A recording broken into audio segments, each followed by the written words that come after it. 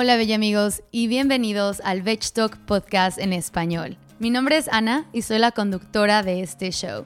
En el Veg Talk Podcast hablamos de veganismo y todo lo demás.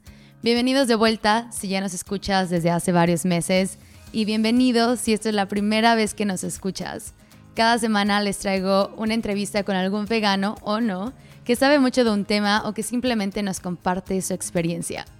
El día de hoy me siento súper feliz de traerles la historia de Axel Trejo, un profesional de la calistenia que es 100% vegano. Hablamos de cómo fue crecer en la Ciudad de México, de dónde y cuándo nace su interés por el fitness, cómo es que encuentra el veganismo, su evolución en su profesión, tips para mis fitness fanatics y mucho más. Antes de que les deje escuchar de Axel, les quiero recordar que tenemos un grupo de Facebook en donde he estado conociendo a varios de ustedes, donde les comparto recetas y mucho más. Vayan a unirse, les dejo el enlace en Instagram y en las notas del show. También hemos creado otro canal donde les comparto rutinas que pueden hacer conmigo, literal las voy haciendo con ustedes y recetas veganas. Para nosotros es muy importante poder apoyarlos como podamos durante esos tiempos raros y confusos. Y si podemos ayudarlos a despejarse, moverse tantito y comer comida vegana, pues ya es una ganancia. Nos encuentras como The Veg Life, eso es VEDGE Life LIFE. Ok, ahora sí, los dejo escuchar de Axel y nos escuchamos al final.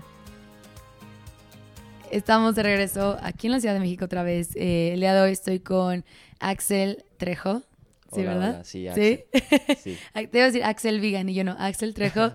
Si no lo siguen en las redes, él está como axel.vegan. Axel.vegan, justamente. Y si lo ven, vas a decir, ¿es neta que es vegano? No, más si no eres vegano, de pensar que no es posible, ¿no? Pero antes de que entremos a todo lo que haces el día de hoy, Axel, bienvenido al Veg Talk Podcast. No, gracias a ti por la invitación. Es un gusto para mí estar aquí. Muchas gracias.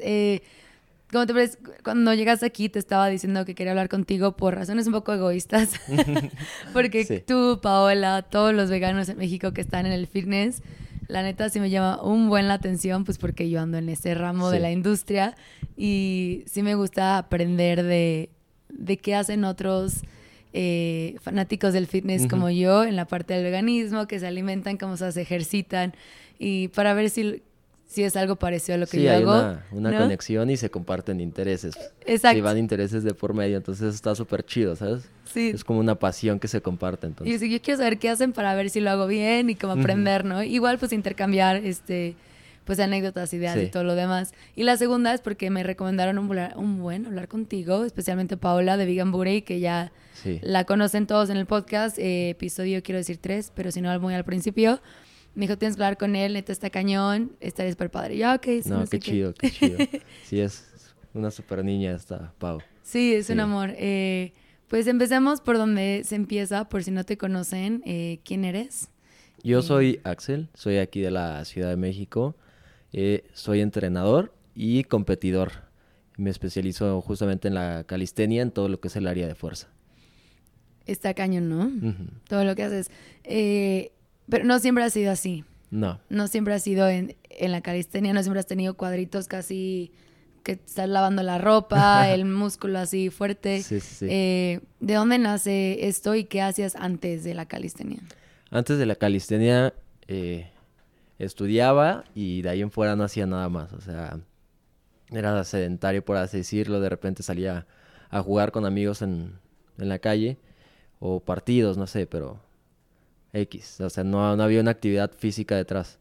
Y justamente como a los 14 años surgió la necesidad de moverme. Yo quería hacer algo con mi cuerpo, quería utilizarlo. O sea, tengo un cuerpo, entonces lo quiero utilizar, lo quiero aprovechar, para algo está ahí. Y vivo cerca del autódromo, entonces la pista para correr ahí está increíble. Lo primero que hice fue salir a correr, fue lo primero que se me vino a la mente. Quería hacer algo, dije voy a ir a correr, lo tengo aquí cerca. Y un fracaso, o sea, no aguanté nada.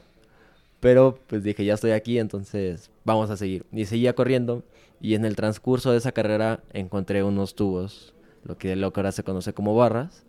Había un par de chavos entrenando y tenían buen cuerpo, entonces fue como de, yo quiero estar así y pues para mí se me hizo fácil lo que hacían y lo intenté y pues sí, pude hacerlo. Tal vez no mucho, no sé qué tan bien lo hice, pero según yo logré hacerlo. Entonces, el poder hacerlo me enganchó.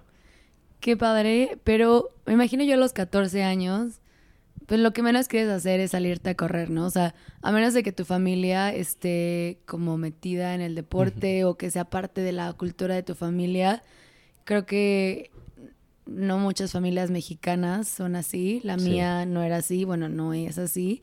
Y hacíamos deporte porque nos obligaban, ¿no? Porque nos obligaban en la escuela. ¿Cuál es como tu background así en tu familia? ¿Ellos son deportistas o no? Pues no, todo lo contrario. Ni mi familia no practican deporte, ni mi papá, ni mi mamá, ni mis hermanos. O sea, no venía de una familia que no practicaba nada de deporte. Yo creo que pues surgió nada más por un interés personal. Nació pues mi idea era ser fuerte y era lo que yo quería como desde chico. Me atraía mucho como todo el tema militar, pero no tanto por las armas, sino porque yo los imaginaba como personas fuertes. Como G.I. Joe, ¿no? Ajá, yo me los imaginaba así como superhéroes, ¿sabes? Entonces yo desde niño quería ser fuerte nada más como para tener sus superpoderes. Y pues sí, te digo, previo a mi actividad no había realizado nada, absolutamente nada. Y fue de un día a otro que dije, quiero moverme.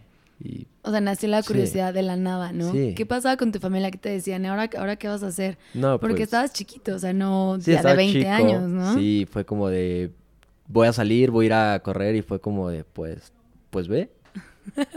Y me empezó a gustar, me empecé a enganchar poco a poco. Empecé a comprar revistas de deporte.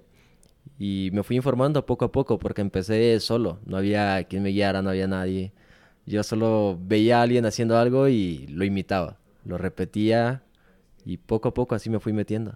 ¿Y cómo evoluciona tu amor por querer moverte, no? Porque movimiento para mí personalmente ha evolucionado de querer tener cuadritos y estar a Ujú. dieta por el físico a quererme a mí, ¿no? Que eso Sí. es como un acto de amor, es moverme y Ujú. mentalmente pues me funciona más porque es el mejor antídoto para la depresión. Sí, sí. ¿Cómo evoluciona a ti el movimiento? O sea, para ti, ¿qué pasó después de ver esas barras y ver esos chavos? ¿Qué sucede en ese lapso después?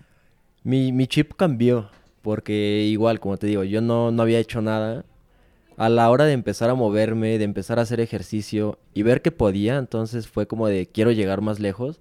No tenía un interés físico, no tenía un estandarte, no tenía alguien que dijera quiero estar como él o quiero hacer lo que hace esa persona.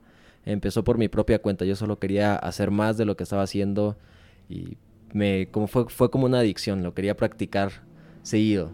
Y pues estuve poco a poco por mi cuenta entrenando. Y en ese proceso fui conociendo chicos que igual entrenaban, que tenían más conocimiento, obviamente. Entonces, un par de consejos, pues, a nadie le caen mal. Entonces, los aprovechaba lo más que podía. Compraba revistas, empecé a encontrar libros. Hasta llegó un día que un chavo me invitó a otro parque en el que vi las barras a lo que son hoy, ¿sabes? Con tubos, con un montón de gente entrenando. Yo en donde entrenaba había a lo mucho 2 personas. Y llego y había alrededor de 40 personas entrenando, señores ya grandes haciendo cosas que para mí eran increíbles, señoras, niñas, o sea, había una muy buena comunidad y había un ambiente que a mí me agradó. Entonces ahí fue cuando dije, eso es lo que quiero hacer.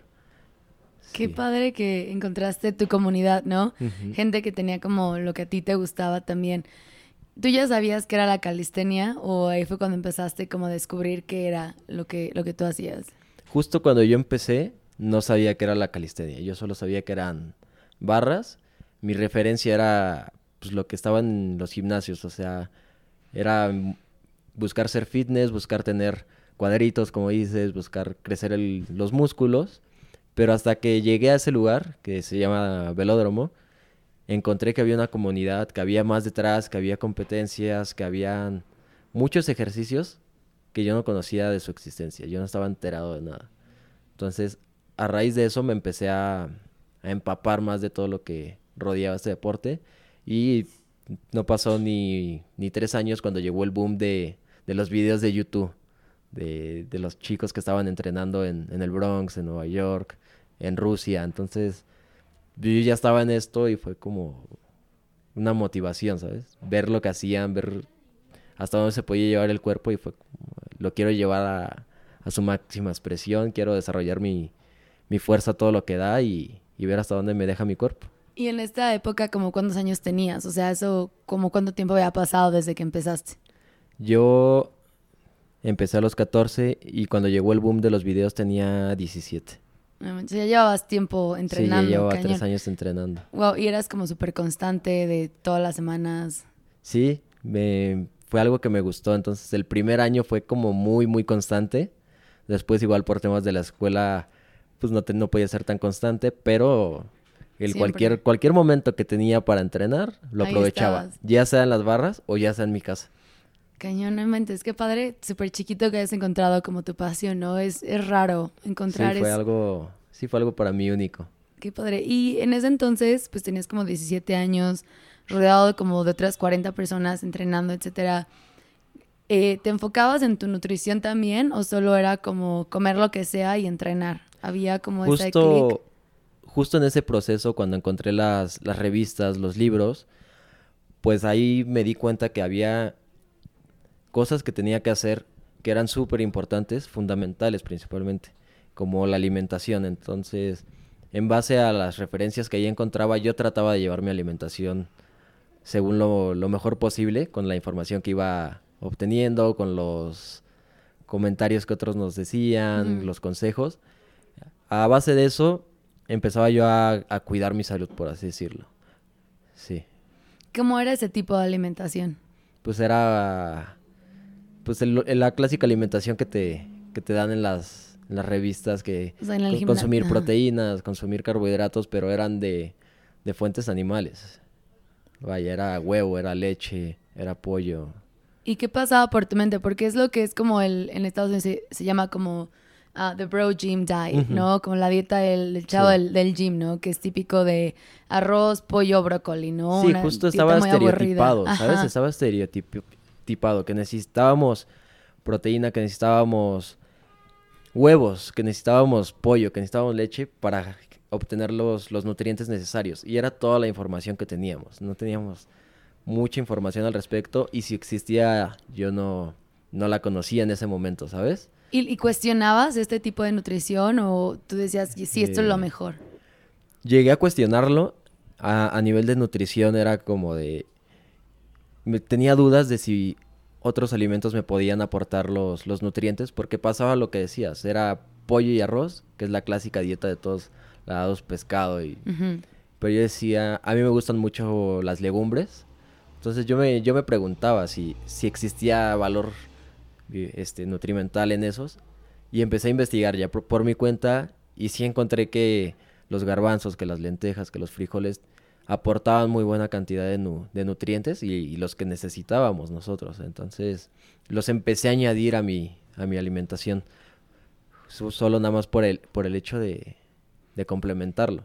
Qué padre que lo cuestionabas de todos modos, ¿no? Muchos hemos pasado por así es, o sea, Sí. y así vas a comer toda tu vida si quieres tener un cuerpo así o estar, sano, ¿no? Sano entre Sí. comillas. Sí, entre comillas, justamente. Porque en ese entonces no había más.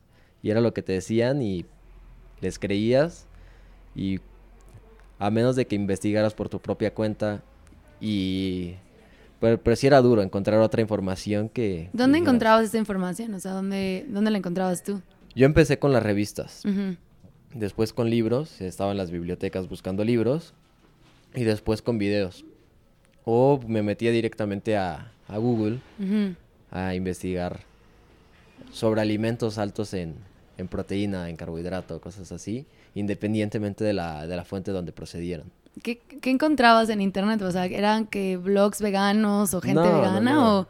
o En eran ese como entonces, vegan bodybuilding? O... Yo en ese entonces todavía no tenía el conocimiento del veganismo, ¿sabes? Ajá. Todavía no... No sabías qué era no, eso. no sabía ni que existía el veganismo, ni siquiera el vegetarianismo.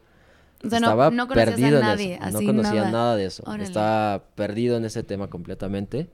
Yo lo que me enfocaba era en blogs de de fisicoculturismo, que era de donde podía obtener la información que yo requería. Uh-huh. Entonces, pues ahí es como un ambiente más cuadrado. Sí, súper cuadrado de Sí. 10 gramos de esto, 20 gramos Ajá, de aquello, sí te súper miden estricto, todo, macronutrientes, te pesan todo. Sí, no. Yo ya pasé por eso y Ujú. muchas gracias, pero no. Personalmente, a mí eso no me Ujú. sirve, pero me doy cuenta aquí que tú ya tenías como una espinita, ¿no? De cuestionar las cosas, de ver algo diferente, y creo que habla mucho de cómo somos los humanos, ¿no? De Ujú. que somos compasivos, sabemos que Sí, hay sí, algo sí. diferente, pero generalmente no Pues lo no lo llegamos cuestionamos. a percibir, ¿sabes? Ajá. O sea, si no lo vemos o no nos lo platican, no tenemos la información, pasa por alto, porque pues así no lo han venido manejando desde que estamos pequeños, se nos ha impuesto así. Entonces, hay muchas cosas que pasamos por alto, que ni siquiera las llegamos a cuestionar hasta que no tenemos un granito de información sobre ese tema. Súper cierto. Y en ese entonces tú ya estabas haciendo competencias, ya estabas Sí, en ese mundo. yo como a los 2 años de empezar a entrenar, empecé a competir. Eran competencias básicas de las que se hacen en la ciudad, distritales, competencias de barrio. O sea, no había nada profesional en ese momento. ¿En qué momento entra lo profesional? Porque, pues, presúmenos, eres entrenador de... Sí, entrenador de Presúmenos. calistenia. Sí, justo cuando llegó el boom de la calistenia, fue cuando muchos nos empezamos a cuestionar de qué también estábamos haciendo las cosas, hasta dónde las podíamos llevar. Entonces nuestro objetivo de la comunidad en la que estábamos, porque había muchos atletas que queríamos llevarlo más lejos. Empezaron a surgir organizaciones, asociaciones, federaciones igual. Entonces, a raíz de eso se empezó a evolucionar, empezó a haber competencias mundiales. Entonces, en México fue como estamos muy atrasados. Sí. Y con el paso del tiempo surgieron competencias ya profesionales, campeonatos nacionales, campeonatos estatales, con pase a competir en otros países. Qué Sí. padre. O sea, ¿tú has Entonces, competido en otros países también? actualmente no. Justo Pero cuando surgió los primeros campeonatos mundiales, yo llegué a obtener un pase para competir en Kazajistán. Por problemas de papeleo no pude ir. Ay, no. Sí, ya sabes, lo clásico del papeleo, era menor de edad, entonces no podía. Sí, está cañón. Se complicaba mucho. No era un deporte conocido, entonces encontrar o buscar una forma de solventarlo mediante un patrocinio, era muy complicado, era un deporte no conocido, entonces pues no pude ir, mi mentalidad no fue como rendirse, Ujú. pero sí lo que surgió en mí fue como empezar a ayudar a la comunidad o al deporte para que no le pasara a alguien más, empezar a profesionalizarlo, generando pues información de calidad, entrenadores de calidad y principalmente preparándome por mi cuenta para justamente hacer este deporte profesional y que se tomara en serio. Ujú. En Rusia, en Estados Unidos ya se tomaba en serio. En Rusia veíamos las competencias mundiales y estaban los ministros rusos presentes. Entonces aquí era un deporte que estaba estereotipado como puntos rojos, de drogadicción, de todo eso. Entonces nosotros fue tratar de sacar todo eso. Y me imagino que muchos han de pensar lo mismo, ¿no? Se imaginan las barras y se imaginan al barrio, ¿no? De Sí. la ciudad. Se imaginan todo Sí, eso. justamente, las barras nacieron en los barrios, Ujú. salieron de ahí, eso no es un secreto, pero no por el hecho de que hayan salido en un barrio tiene que ser, pues sí, tiene que ser de barrio, tiene que mantener esa cultura de las drogas. Y se puede cambiar, Se puede cambiar. Pues el fútbol nació Sí, igual, ¿no? Y miles de deportes hecho, nacieron todos igual, los el deportes béisbol han nacido igual, ¿no? en el barrio. Y ven dónde están Ujú. ahora. Pero justamente cambian por gente que lo quiere llevar más lejos, que lo quiere hacer de una manera más profesional, que le quiere dar el valor que se merece a la actividad que están realizando. Pues te has de sentir súper orgulloso, ¿no? De haber sido parte del Pues sí, cambio. fuimos una parte de la semilla que cambió esto. Actualmente ya hay muchos atletas nacionales que están compitiendo a nivel mundial con muy buenos resultados. El actual campeón mundial de calistenia es mexicano, Uf. fue alumno mío. Entonces sí es como súper orgulloso en ese aspecto. Qué padre. Y como me decías antes, tú no sabías, o sea, tú estabas en este mundo de la calistenia, compitiendo, Sí. investigando por tu parte, revistas, internet, Era videos. autodidacta totalmente. Padrísimo eso, que se nota el querer es poder, ¿no? No necesitas tener cierto nivel de algo para Sí, obtener la información. Y me encanta que dijiste bibliotecas, porque siento que las bibliotecas se están perdiendo Están muy súper perdidas. y yo soy fan de las bibliotecas. Fan de intercambiar libros, ir a pedir a mi biblioteca cercana. Pidan los libros veganos. Justo para que conmigo vayan pasó ahí. algo. Yo empecé con las revistas, pero a veces quería saber más. No te daban la información completa o no te daban una referencia de dónde sacarla.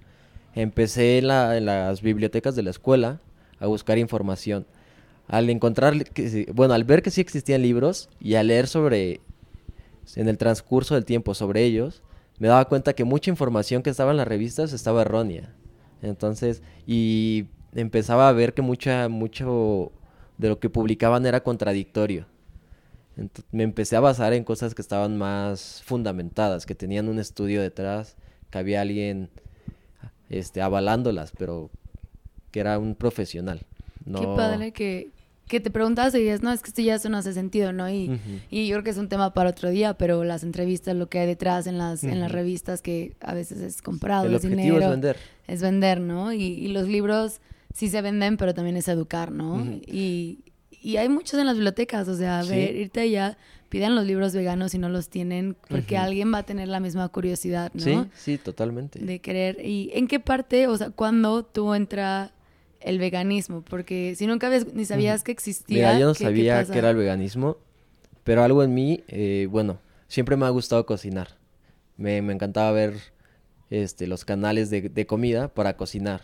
Y desde pequeño yo me cocinaba mi comida, entonces siempre me gustó todo ese tema. Yo me quería dedicar justo a la gastronomía por eso. Después cuando conocí las barras, así como que mis ideales cambiaron. Me gustaba cocinar, pero me llamaba más el hecho de entrenar y de explicar, de enseñar todo lo que yo sabía. Entonces cambió como mi objetivo. No dejé de lado la cocina, seguí como aprendiendo por mi cuenta, me encantaba.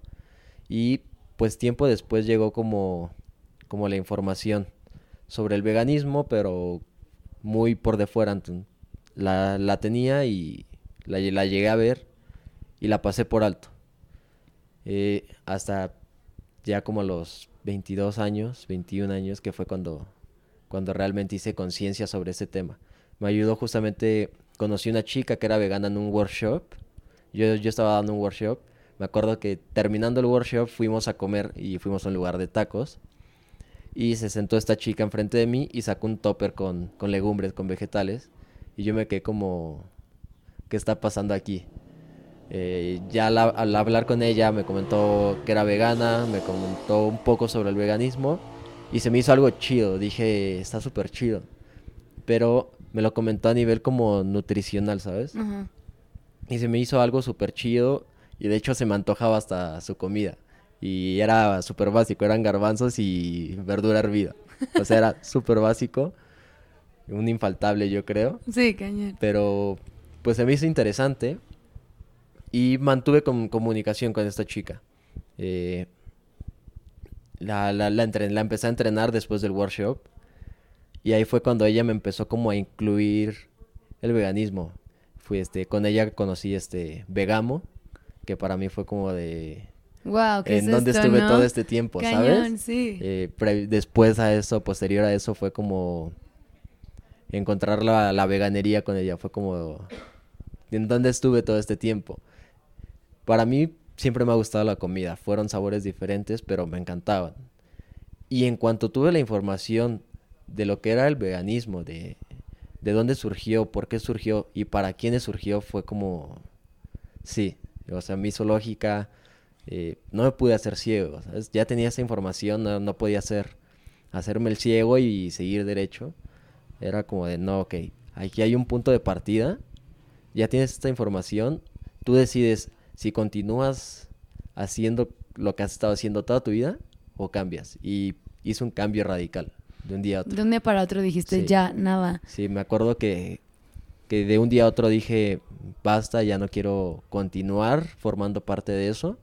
de esa industria pues, que utiliza a otro ser nada más por conveniencia, por placer. Entonces fue como de basta, ya no lo voy a hacer. Y di el cambio de un día a otro. Sabía que era deportista, no tenía mucha información nutricional o al respecto sobre cómo llevarlo, pero al principio no me interesaba. Fue como de si me enfermo no tengo ningún problema porque sentía que estaba luchando por las razones justas. Actualmente lo sigo sintiendo. Entonces fue como lo voy a hacer. Y pues después me cayó el 20 como de no, te dedicas al fitness, te dedicas a esto, no puedes descuidar así. Entonces ahí surgió el interés por empezar a buscar información de cómo llevar mi alimentación, cómo hacerlo de la mejor manera posible. ¿De dónde Y sale esta como información? literal fue de internet, fue empezar a encontrar, ya me metí, ya tenía un poco más de experiencia, justamente porque ya llevaba dietas, ya había conocido nutriólogos, que no eran veganos obviamente, pero cuando yo empecé ya en este mundo, empecé a investigar sobre el valor nutricional de los alimentos, empecé a ver todo lo que aportaban los vegetales, las legumbres, y yo empecé como a cuadrar mis macronutrientes a como yo lo venía haciendo con otra alimentación, pero todo llevado al veganismo. Ahí, los champiñones fueron una gran parte de mí porque siempre me han gustado más incluso que otros alimentos. Entonces todo lo sustituía con champiñones y era como de cualquier guisado mexicano que existía, porque a mí me encanta la comida mexicana. Sí, igual. Entonces era mole, Con ok, le voy a champiñones. poner setas. Pozole, le voy a poner champiñones, le voy a poner flor. Empecé a sustituir alimentos con otros. Y a eso, pues era como de, ok, arroz con legumbres o quinoa con legumbres. Empezaba como a hacer mezclas para complementar toda mi alimentación. Me gustaba el sabor, pero sabía que tenía que complementar toda mi alimentación. Y pues poco a poco fui conociendo más veganos que me rodeaban que ni siquiera sabía que eran veganos, ¿sabes? No Que me manches. pasaban pues buenos tips, que me daban cierta información, me recomendaban páginas para leer más. Y pues empezar a conocer lugares también te abría el panorama. Conocer gente igual abre el panorama. Conocí nutriólogos, conocí gente que se dedicaba al fitness, por así decirlo, y que eran veganos. Entonces, sí, siento que fue un camino fácil, porque sí estuve rodeado de mucha gente que me aportó cosas muy valiosas que hasta la fecha sigo agradeciendo. Qué padre que tuviste una evolución muy fácil y como completa, ¿no? Así de... Y tu convicción de decir, no me importa lo que pase, lo quiero hacer porque sé que hay algo más Sí. allá que lo que yo hago, ¿no? Pero también tener la responsabilidad de hacerlo bien. Sí, actualmente yo creo que si uno no está bien, no puede luchar por otro. ¿Sabes? Primero tenemos que estar bien nosotros para después pelear o abogar por otro ser. Sí. ¿Sabes? No, y lo entiendo completamente. Si no estamos bien, no hay energía, no hay pasión para seguir Sí. ayudando a los demás, De ¿no? hecho, a mí me pasó, yo justamente en el transcurso que me hice vegano, vi una película comercial que es la de Oxia, Ajá.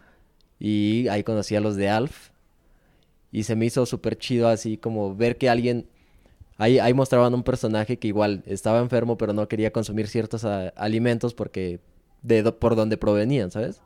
Entonces se me hizo algo chido, que había gente que igual por pelear por sus causas justas, aceptaba llegar hasta las últimas consecuencias, que era mi mentalidad y sigue siendo mi mentalidad. Por las causas justas yo voy a llegar hasta las últimas consecuencias sí o sí. Wow. Qué padre que tengas tus valores como bien cementados, ¿no? Y que luches por ellos, no importa lo que pasa alrededor tuyo.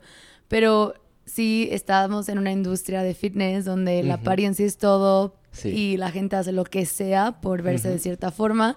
Y le agregamos la parte de que la calistenia es muy de hombre, ¿no? Sí. Sí hay mujeres, obviamente, pero sí hay muchos hombres típicos, súper Sí, mamados, ¿no? te venden el estereotipo de un hombre rudo, de un hombre fuerte, de una persona cuadrada, ¿sabes? Entonces sí es un ambiente, actualmente sigue siendo un ambiente muy cerrado. Ya hay más información, ya más libertad para tocar ciertos temas, pero en ese momento era como de, va a sonar feo, pero no toques mis huevos, no toques mi pollo, déjalo ahí. Entonces en ese momento sí era complicado. Y más por el deporte que practicamos. Yo que es calistenia, pero va muy relacionado al fitness, al fisicoculturismo, al desarrollo del cuerpo. Sí era complicado tocar esos temas. Por los balances de proteína, por X cosa, todos los mitos que siempre han surgido. Hablemos de esos mitos, ¿no? ¿Qué Ujú. eran cuáles fueron las primeras preguntas que te preguntaban a ti al tú decir soy vegano, ¿no? Porque a lo mejor no vas a traer Ujú. un póster de soy vegano, pero Sí. si comes con alguien que antes comías y Sí, las pláticas empezó... eran, ¿qué era lo que te preguntaban a ti? A mí me pasó justo, salía yo mucho a comer con amigos, entonces de repente era como de, ok, ya no estoy comiendo esto, y el clásico, ya se hizo vegano, ya cayó ahí, y pasó, y quedaba en una burla. Pero conforme iban viendo que no era una broma, que lo estabas haciendo real, entonces sí empezaban a preguntar qué vas a hacer, de dónde vas a sacar tus alimentos, de dónde vas a sacar tus nutrientes. Justo yo cuando me hice vegano estaba en medio de un diplomado en el Comité Olímpico y el diplomado era de fisicoculturismo. Entonces me acuerdo que terminando siempre o a mitad de cada diplomado, bueno, de cada clase, nos tocaba una hora de comida y ahí nos daban comida, que era arroz, pollo o carne. Eh, y yo me hice vegano a mediados de ese diplomado. Entonces, sí fue muy, muy raro porque yo ya estaba preparado, yo ya traía mis toppers en la mochila y pues era un ambiente que cuadrado, que yo esperaba que me atacaran, como no te das una idea. Me acuerdo que varios me empezaron a preguntar como de, ¿ya te hiciste vegano? Se empezaron a sacar de onda, pero en vez de reprocharme o de decirme que no lo hiciera, fue como de, vamos a ver los nutrientes que tienen los alimentos y varios era como, no, sí lo puedes sacar de aquí, puedes hacer esto, puedes hacer lo otro. Fue como un ambiente que no me esperaba esa respuesta incluso de los maestros, de los profesores que estaban en ese momento, que dijeran, que me dieran consejos sobre alimentos. Qué padre que tuviste esa oportunidad, ¿no? Ujú. Y no a muchos les pasa eso, qué increíble que tus maestros y compañeros hayan sido abiertos Sí. para decir, sí, sí se puede y a lo mejor si le pones esto todavía mejor, ¿no? Para Ujú. que no tengas deficiencias en aquello, Sí, ¿no? fue como algo padre. Pues tener gente que era profesional en el tema fitness y tener muchos apasionados al fitness como éramos todos los que estábamos ahí, que pues no tuvieran problema o no se conflictuaran con que alguien más ya cambiara ese chip. ¿Sabes? Como que a varios también les causaba intriga el por qué lo estábamos haciendo o por qué lo hacía más bien. Sí. ¿Cuáles eran como las primeras preguntas que Pues tú lo primero que te decías? preguntan es ¿por qué, sabes? Ajá. Es ¿por qué te hiciste vegano? Y pues en mi caso sí fue por los animales, fue por todo ese tema ético. Y yo les decía, fue por los animales. Entonces como que nunca surgió un conflicto diferente. Creo que si hubiera tocado el tema de empecé por salud, sí Ujú, hubiese sido muy diferente. ujú. Sí. Es lo que te iba a preguntar, si crees que hubiera sido una diferencia, porque creo que con la salud se puede debatear, ¿no? Hay Sí. mucho debate de si es cierto o no es cierto, cuál es la mejor dieta, etcétera, pero Ujú. en la ética, o Sí. estás de acuerdo con el maltrato animal o no. Ujú. O sea, no Sí. hay, no hay Sí. debate. No O, hay grises. no, ¿es cruel para ti o no? O Ajá. sea, y si no crees que es cruel, pues está cañón, Ujú. ¿no? Sí.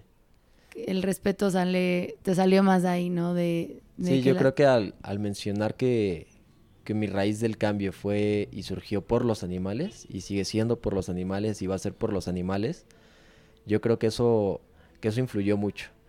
Creo que también por eso está mal llevado actualmente el veganismo, porque muchos lo ven como una dieta y creo que eso afecta mucho porque al iniciar como una dieta no tienes los principios correctos, si algo falla, lo vas a dejar. Entonces siempre he dicho que lo que más afecta al veganismo es el vegano que deja de serlo, que para empezar nunca fue vegano. sí. Tienes toda la razón, es muy fuerte. Yo sí creo en los cambios paulatinos porque Ujú. no sé que no todos somos como tú y yo, que de un día para De... otro Sí. lo entiendo. Y aunque parezca que es de un día para otro, a lo mejor llevamos ya más tiempo, ¿no? ¿Qué ha Ujú. pasado Sí. detrás de la mente siempre ha estado ahí o pocos cambios que nos han llevado a Ujú. algo? Pero creo que al final de cuentas los que seguimos aquí es por una ética, ¿no? Ujú. Y lo seguimos haciendo por ética, Sí. ¿no? No es porque busquemos la mejor dieta para estar más sanos. Sí, ¿no? yo justamente cuando hablo de veganismo, hablo principalmente sobre educación, que se eduquen sobre lo que hay detrás del veganismo, de dónde surgió, por qué surgió, que tengan los principios claros. Si esos principios van de acuerdo con tus principios, ya es una mancuerna muy fuerte y muy difícil de romper. El cambio al veganismo yo sí recomiendo que sea un poco más paulatino, porque quieras o no hay factores que pueden afectar, que te puedes enfermar por cierto motivo. Si alguien no te lo está llevando de manera adecuada, sí es complicado. De hecho, actualmente ya creció el veganismo, pero faltan profesionales que sean veganos o que se dediquen al veganismo. Sí, sí hay varias nutriólogas que yo conozco, una a la que hemos entrevistado, Sinaí Morelos, ella está en Cuerna, pero las cosas en línea por si les interesa a los que nos escuchan, y también se dedica mucho al fitness, ella está en CrossFit, entonces si estás en la parte del fitness que quieres crear músculo y necesitas a algún profesional, ella te puede ayudar. Hablemos un poco del fitness, ¿no? Porque existen estos tabús e ideas de que siento que ya se están rompiendo muchísimo, especialmente con personas como tú, Nimai Delgado, de Game Changers, todos estos deportistas profesionales que están enseñando que no importa la disciplina, es un mito que no se puede ser vegano, ¿no? Sí.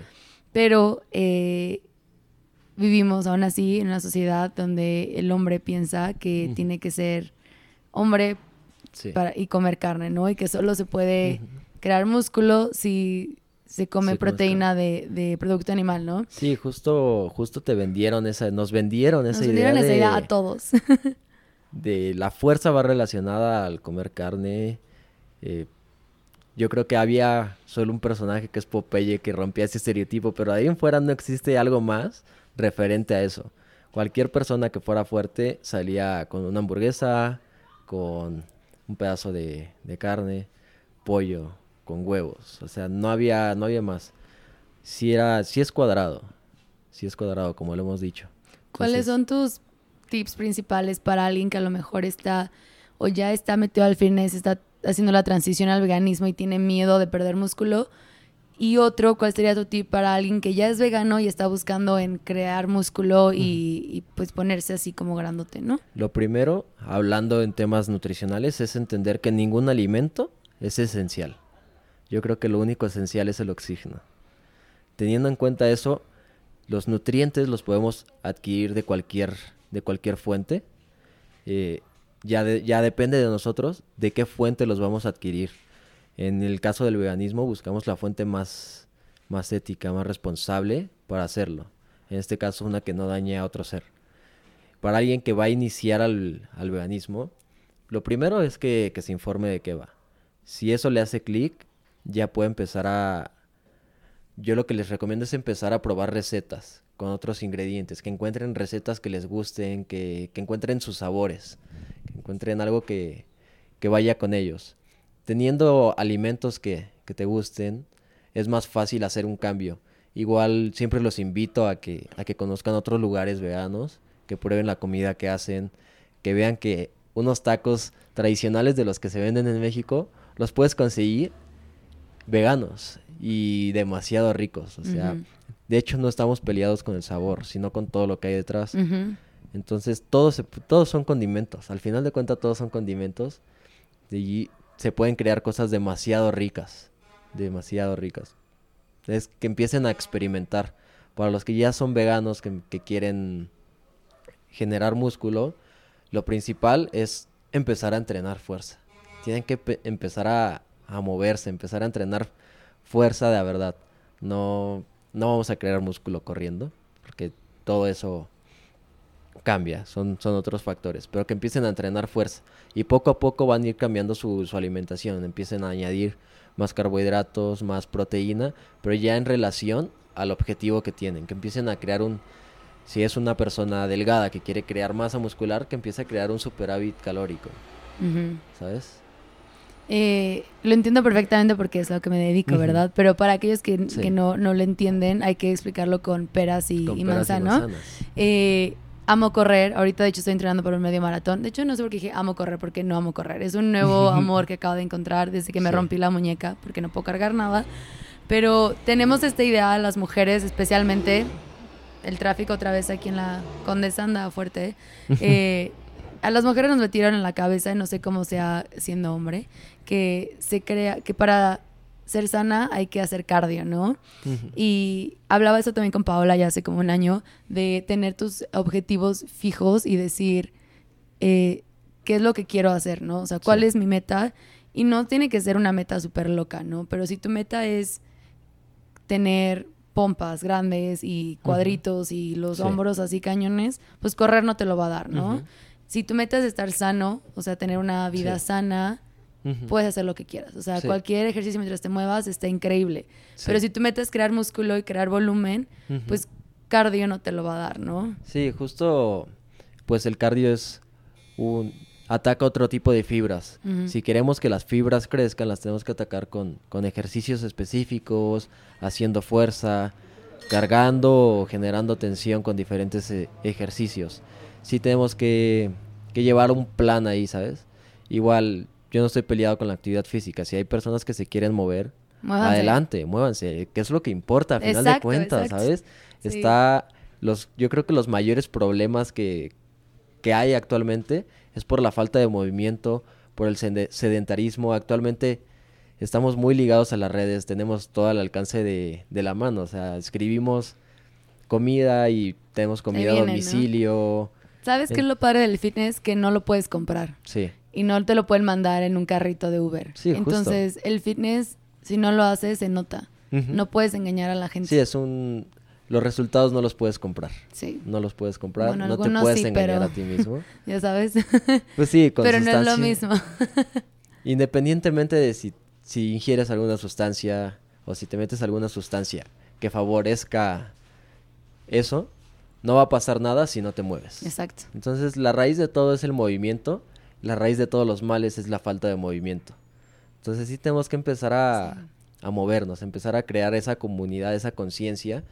Cambiar, pues México es un país de obesidad, de sedentarismo. Cambiar ese chip, empezar a buscar que la gente se mueva, que empiece primero por eso, a moverse. Ya después van a existir personas, van a salir personas que quieran un objetivo específico, que quieran desarrollar músculo, que quieran crecer las pompas, y ya en base a eso pues ya puedes crear un plan. Pero si no tienes un objetivo preciso, empieza a moverte. Uh-huh. Hagas lo que hagas, experimenta, nada, corre, escala, haz lo que tú quieras y puede ser que encuentres lo que te gusta o haz de todo. Ajá, cañón. Concuerdo contigo exageradamente y obviamente no es como promover nada más un tipo de fitness que también eso lo veo mucho en la industria, de que la pelea entre cuál es el mejor, cuál es aquello. Personalmente, como entrenadora personal y maestra de clases, lo que te guste, lo que sea mientras te muevas, ¿no? Pero ya hablando específicamente de crear músculo, entonces sí, fuerza. ¿Recomiendas seguir algo específico o tú crees que la calistenia o algo en específico le sirve más a la gente? Mira, en deporte para generar músculo, lo que más te sientas cómodo. Hay personas a las que tengo muchas alumnas principalmente que ir a un gimnasio les aburre demasiado y se conflictúan mucho estando en un gimnasio. En la calistenia se sienten un poco más libres. Para empezar cambia mucho porque estás moviendo tu cuerpo, no estás moviendo una carga extra. Entonces es un deporte para mí que es fundamental porque aprendes a moverte a ti y empiezas a controlar tu cuerpo. Si no controlas tu cuerpo también para mí sería absurdo empezar a querer controlar cargas externas. Yo creo que primero tenemos que aprender a dominarnos, empezar a saber cómo funciona nuestro propio cuerpo, empezar a hacer flexiones, empezar a hacer sentadillas, empezar a hacer pull-ups, ejercicios básicos, y de esos todavía hay más básicos. Para gente que realmente no ha hecho nada, hay más básicos, pero empezar a trabajar justamente esas cosas y que les gusten. Si a alguien le gusta el gimnasio, adelante. El gimnasio, yo lo que recomiendo personalmente es combinar calistenia con gimnasio. Para mí es como una mancuerna de oro. Igual a calistenia con yoga. Para mí son como mancuernas de oro que recomiendo demasiado para quienes tienen objetivos de desarrollo de masa muscular. Gimnasio con calistenia para mí es como la mancuerna de oro. Y ya en base a eso, si te gusta más la calistenia, le das a calistenia. Si te gusta más el gym, le vas a dar al gym. Claro. Encontrar como ese lo que a ti te gusta, ¿no? Ujú. Sí. Como el sweet spot, ¿no? Ajá, Lo en medio, sí. lo que a ti te gusta más y te mueve y ya de ahí pues darle, ¿no? Ujú. En la parte nutricional, pues si te ven tus fotos van a decir, neta eres vegano, o sea, esto Sí. se puede. Sí, luego se sorprenden más por el ambiente con el que yo me rodeo, por mis amigos que yo me rodeo, que todos te muestran esa imagen de dureza, ¿sabes? De personas rudas, de personas serias, Ujú. que se dedican a entrenar y se puede ver en las fotos, o sea, son chavos que tienen el cuerpo muy bien trabajado, personas que han dedicado toda su vida a eso. Entonces, si ves las fotos, pues muchos se sorprenden. Es como de, si tú eres vegano, ¿por qué estás igual que ellos? Ujú. Es como de, porque todos son nutrientes y los vas a sacar de donde sea. No hay un alimento esencial. La carne no es esencial, Exacto. ¿sabes? Todos son nutrientes y los vas a sacar de una fuente. Ya depende tú cómo lo haces. Y justamente, a mí me gusta mucho medirme con mis amigos ya en el tema deportivo. Soy muy competitivo. Parecerá que no, pero sí, soy demasiado competitivo. Entonces siempre estamos en constante competencia mis amigos y yo. Y pues en las fotos sí es sorprendente a veces ver que una persona que es vegana tiene un cuerpo más impresionante que alguien no vegano. A muchos les conflictúa todavía, muchos no lo entienden. De hecho, en muchos de mis videos que tengo en las redes se puede escuchar los gritos de no es vegano o no te puedo creer que eres vegano. Comentarios que llega a ser gente, ¿sabes? O a veces pasa que igual estás entrenando y que alguien más le dice, él es vegano. Y como que no O les sea, cuadra, no. es como de, ¿y por qué estás así? De hecho me pasó ayer, estaba entrenando, antier, estaba entrenando y a un chavo le comentaron que era vegano y nada más me volteaba a ver y era como de, no, tú no eres vegano, no me engañas. Y era como de, ¿pero qué comes cuando estás en tu casa? A mí no me engañas, sí comes Cuando nadie carne. te Y ve, era como ¿no? de, pues con tranquilidad, soy vegano, eh, es lo que yo hago, lo hago así. Si quieres saber más, pues te puedo explicar. Pero sí es como, pues a muchos no se les hace lógico que un vegano, uno, aguanta entrenar alto rendimiento, porque soy atleta de alto rendimiento justamente. Otro, que compita a la par de gente que no es vegana, ¿sabes? Que pueda medirme con ellos. Entonces, a muchos sí les sorprende. Qué chido que seas un Ujú. ejemplo, ¿no? ¿Te han cuestionado tu hombría por ser vegano? ¿Nunca te han dado comentarios de... Afortunadamente no ha llegado a pasar, pero sí me ha tocado casos de alumnos a los que sí los llegan a cuestionar y principalmente familiares, que sí es un tema duro, que es como de Sí, muchos muchos entienden el daño que se está haciendo, pero por creer que les van a cuestionar por sus sentimientos, no lo hacen. Entonces, pues lo principal es ser real con uno mismo. Si mis sentimientos me impiden causarle daño a alguien más, no lo voy a hacer. Y eso no me quita hombría, no me hace menos fuerte, no me hace menos hombre como en el contexto que se pone, no me hace menos hombre. Al contrario, yo creo que demostrar lo que sientes y defenderlo eh, te, de- te define como una persona dura, hay una que persona. redefinir Sí, el qué es ser hay que hombre, ¿no? redefinir ese estereotipo, qué es ser hombre, ¿Qué es qué ser es ser hombre? fuerte, qué es ser rudo, ¿sabes? Porque yo en el entrenamiento me considero rudo, me considero implacable. Yo voy con la mentalidad de arrasar con todo, ¿sabes? Soy competitivo, justamente. Y el hecho de ser vegano, de expresar mis sentimientos por un animal o eh, por otro ser vivo, no me conflictúa de ninguna forma. Entonces, para mí es como algo normal. Tenemos que redefinir qué es ser hombre, Hay que ¿no? redefinir Especialmente en conceptos. una cultura muy machista que la Ujú, vemos hoy en día con tantos feminicidios. Hablaba de eso justo con Paco, de qué es ser hombre, ¿no? Y ujú. qué es lo que una mujer también Sí. encuentra atractivo en un hombre. O sea, Ujú. en primera me da risa cuando los hombres se sienten machos, pero compran su arrachera en el súper ya partidita, ¿no? Sí. Que, o sea, Sí, un- no. ese es un tema muy. Y me da risa, o que te ponen hasta literal, mira mis colmillos y son cuadradísimos, blancos Sí. los dientes, y yo así de, ¿tú crees que eso te hace hombre, te hace ver más ridículo, Sí, se ha no? vendido mucho el estereotipo de yo no puedo ser vegano porque yo necesito carne para sobrevivir y tengo colmillos y les dices carne o sal a cazar y no lo hacen. Y están con su perrito puro, ¿no? Ay, sí. Sí. Entonces, no, o sea, no hay como esa conexión, ¿no? Pero creo que redefiniendo lo que es ser hombre es poder mostrar tus sentimientos también, ¿no? Porque estamos muy acostumbrados que el hombre no llora, que el hombre no hace qué. Sí, nos vendieron como esa imagen del hombre es serio, es cuadrado, es impecable en sus acciones, no puede llorar, no puede defender a una mujer, ¿sabes? Es como de, en un acto machista no puedes defender a una mujer porque pues te van a atacar otros hombres, te van a decir, pues, ya sabes. Sí, no, es verdad, diferentes es como de, cosas ella trae los pantalones, ¿no? Y tú la sigues, ¿no?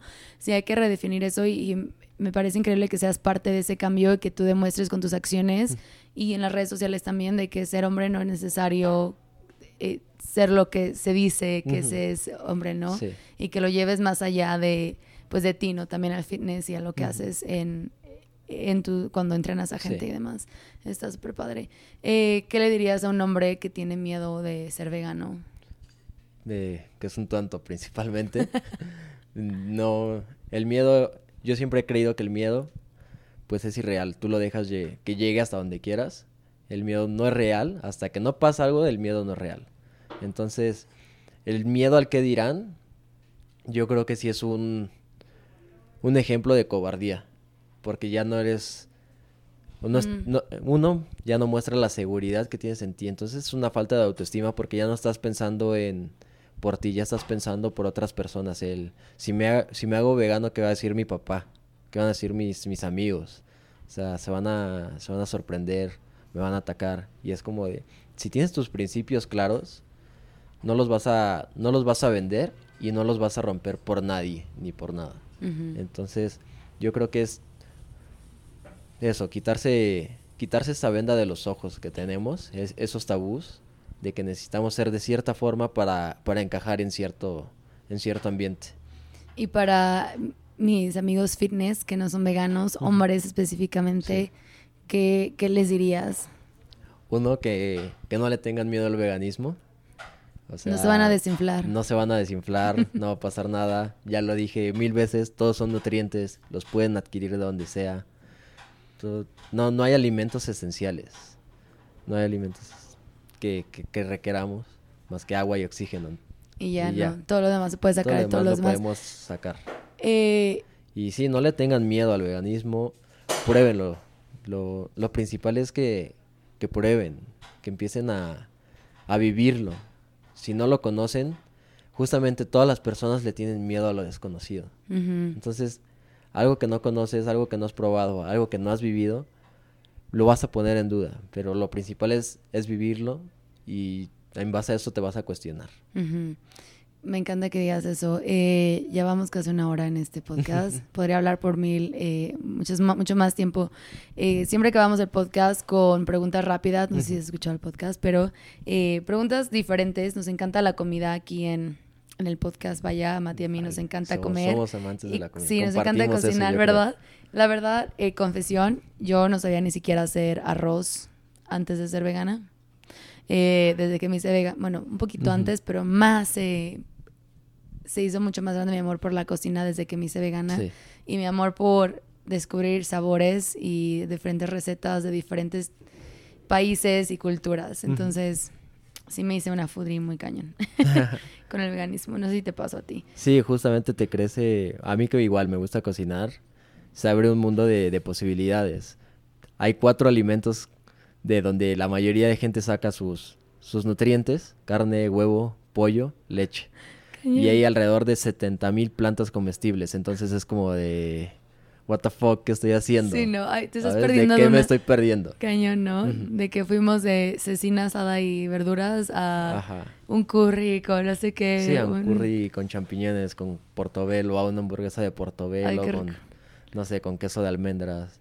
De hecho, es muy, muy gracioso porque la mayoría de mis amigos no veganos les encanta ir a lugares veganos por el sabor, y yo creo que todos están de acuerdo en que el queso de almendras es el mejor queso que hay. Eso sí, cañón. Tengo que hacer uno pronto. A ver, empecemos. Dale. La primera pregunta, ¿cuál sería tu cena perfecta incluyendo entrada, plato fuerte y postre? Tacos. Entrada, tacos. Postre, Postre, cualquier cosa que tenga chocolate, pero principalmente un pastel. Un pastel. Sí, un pastel. Eres de pasteles. Sí, de hecho, los pasteles de chocolate me vuelven locos. Hace como un año probé lo que fue mi pastel favorito hasta actualmente y de una pastelería que se llama Luma. Crean pasteles irreales y 100% veganos. Luma. Es un pastel mi pastel favorito fue uno de avellana, que arriba tenía no ferreros y eran una bomba, eran una delicia. Oye, ya los encontré ahorita en Instagram. Quiero esto. No, tienes que ver los pasteles, ese es un pastel de trufa justamente. Los hacen para... Yo los quiero, me voy a llevar.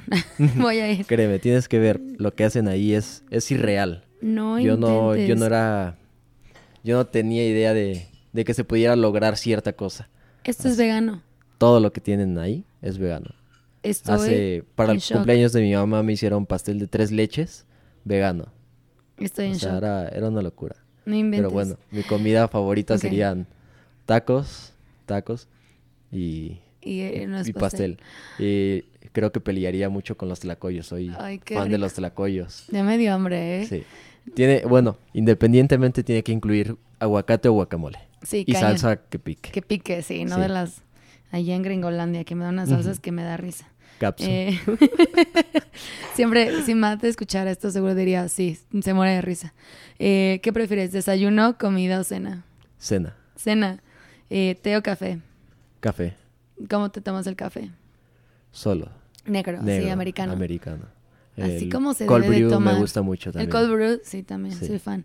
Soy fan también del café, la verdad. Sin azúcar, definitivamente. Ay, no, ni syrups, ni... Sí, con cero. lechita a veces, pero bueno. ¿Tus especias favoritas para cocinar? La pimienta y el romero. La albahaca para las pastas es la mejor. Es la mejor. Y actualmente uso mucho lo que es comino. Comino y ajo. Ay, el ajo es como... El ajo en polvo para mí me transforma todas mis recetas. Yo también sé que si no lleva ajo no es comida, ¿no? ¿Salado o dulce? Dulce. Dulce, pues sí, ya me dijiste que el pastel, ¿verdad?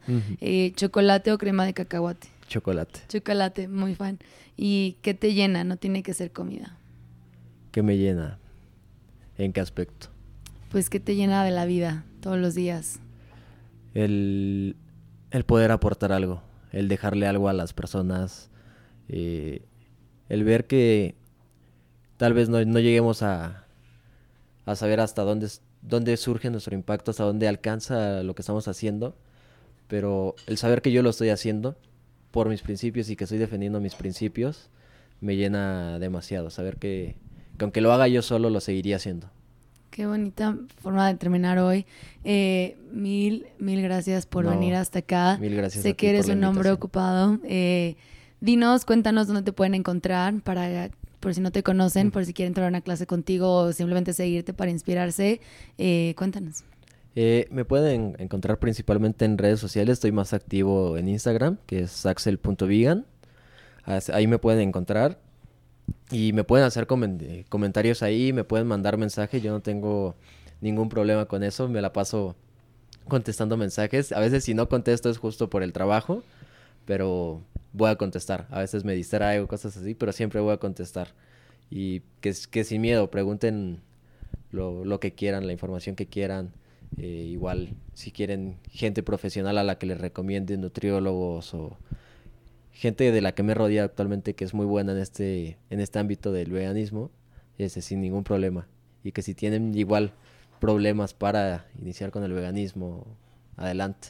Estoy abierto. Y si quieren entrenar contigo, ¿cómo le hacen? Si quieren entrenar conmigo, igual ahí doy clases online para la gente que no es de Ciudad de México.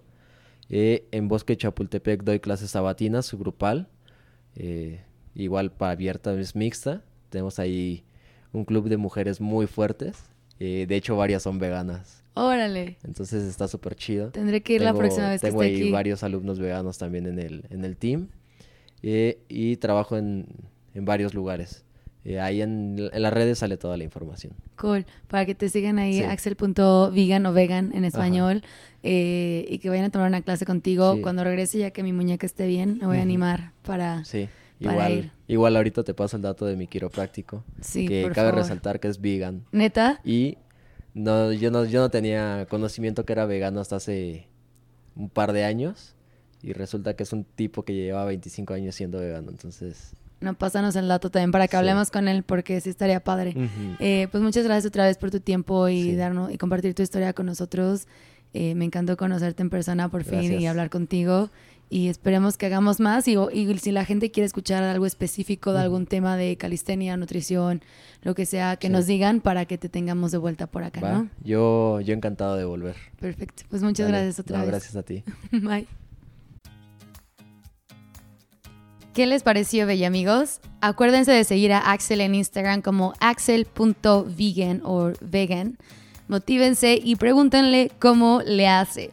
Acuérdense de seguirnos en Instagram o Facebook como The Veg Talk Español, VEDGETALK. Y si nos escuchas por iTunes, porfa déjanos lo que piensas y danos 5 estrellitas para que nos ayudes a salir en los ratings de iTunes y así más gente puede escuchar del veganismo. Espero que estén bien, cuídense mucho y nos escuchamos la próxima semana. Hasta luego, bella amigos.